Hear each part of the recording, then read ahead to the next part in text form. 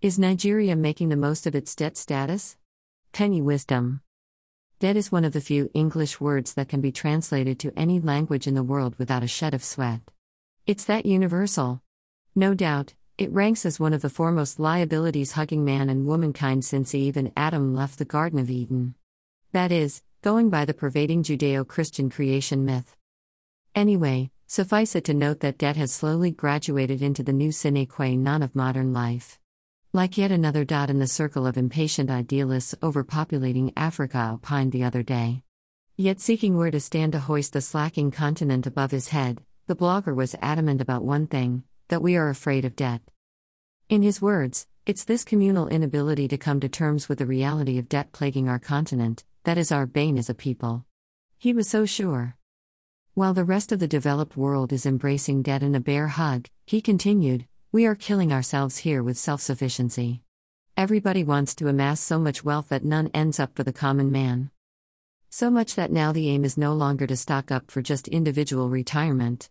Money, here in Africa, is now acquired so that come whatever may, generations unborn can assuredly afford to stay idle and rich. I could have doubted him but for the tug of abiding remembrances.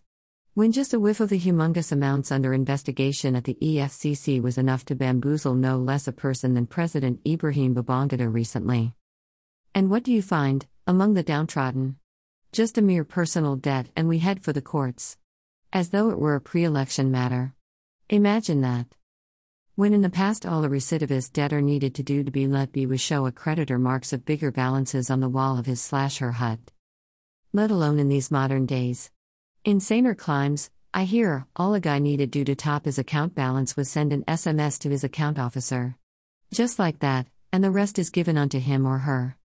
Finance Minister Zainab Ahmed. Okay, perhaps you've not heard Shah, unlike in the third, people in the first world live on credit. You don't have to afford a car to own one, for instance. Nor build a house to live in one. What? When you'll pay me for the information. Never mind. You can always do that later. What are friends for? After all, we are in this together.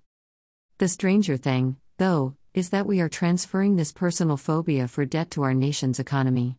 Just a mere $1 trillion debt and the citizens of the acclaimed giant of Africa are put in a panic mode. Imagine that too. Anyway, just in case you haven't heard too, the World Bank Group has just released its audited financial statements for the 2021 financial year. Oh yes. And the good news is that its commitments to the International Development Association for the year rose to $84.3 billion. A whopping 15% higher than that expended last year. Well, all that perambulatory preamble was just to reassure us that we shouldn't be bothered that Nigeria is in the top 10 of countries with a high debt risk exposure in the document. In fact, with a total debt stock of $11.7 billion, we are comfortably ensconced at number 5. With India topping with a mere $22 billion, we don't have much to do to topple them, I guess. Like it stands, all we have between us and them are just 3 Asian countries, Bangladesh $81.1 billion, Pakistan $16.4 billion, and Vietnam $14.1 billion.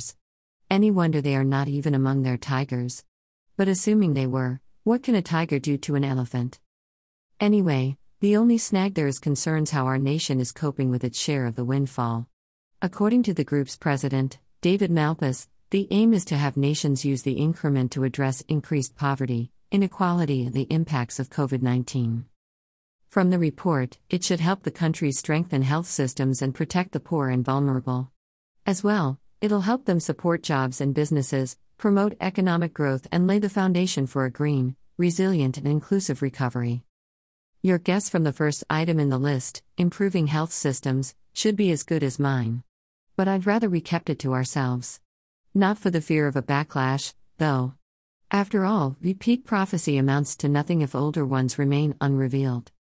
Emike Uzotu, a seasoned journalist and writer, is the editor of NairoWeb.ing.